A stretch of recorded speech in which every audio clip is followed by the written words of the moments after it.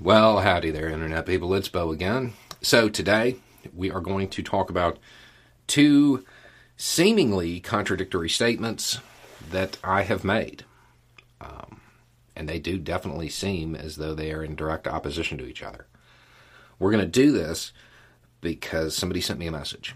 And I just had two quotes, two things that I do say a lot.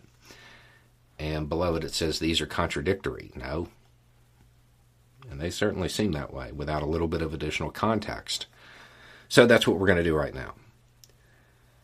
If you've been watching this last week, you have undoubtedly heard me say at least once or twice that professional soldiers are predictable, but the world is full of amateurs.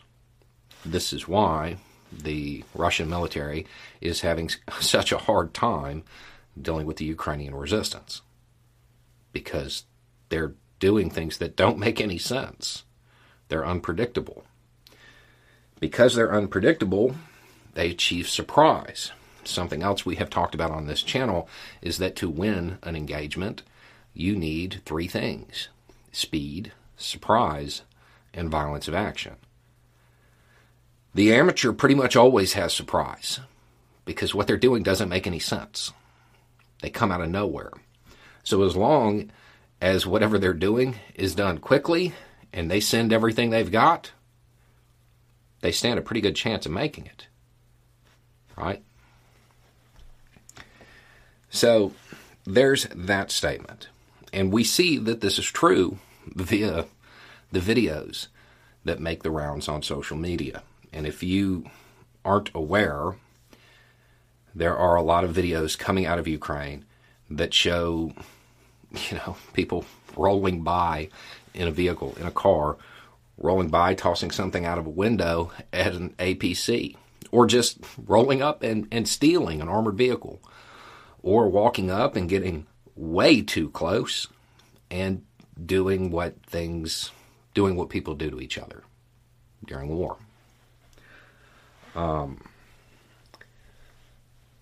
And because of that, it certainly demonstrates that first quote is correct, right? It shows it's true. Something else I am known for saying more than once is that the untrained, they do one thing really well in combat: die. And those seem like contradictory statements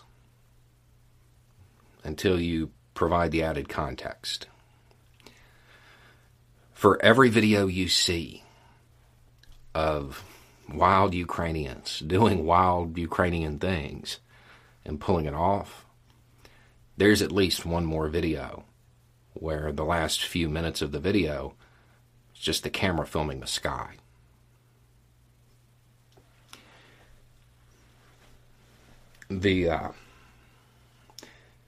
In this type of conflict, it's not about who can dish out the most. In fact, if you look at most of those videos that make the rounds, they're militarily ineffective. They don't really matter in a traditional military sense. They aren't going to defeat the opposition on the battlefield. They're going to break the resolve because it's terrifying, because you never know what's going to happen. You never know where it's coming from.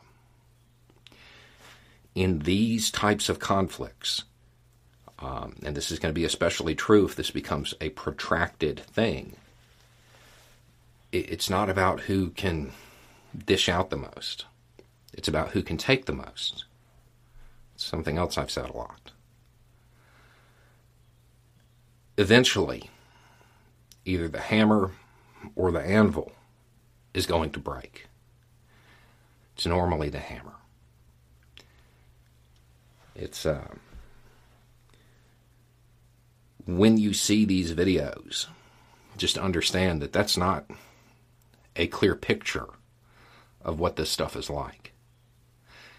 If you want an image to burn into your memory about what these types of conflicts are like, don't look at these videos, especially in the United States where you have a whole bunch of people who are under the impression that civil conflict is a good thing. Don't think about these videos. Think about those photos of those cars, and they have that piece of paper in the window that looks like it says DET, backward I, a backward N. A backward N is an I sound, by the way. It means children. The subtext, baby on board. Please don't light this car up. That's probably a better image for people to really absorb. The videos that get shared over and over and over again, they're inspirational for the resistance. But they're not a clear picture. You're only seeing those who made it, because those who didn't weren't able to upload. Anyway, it's just a thought. Y'all have a good day.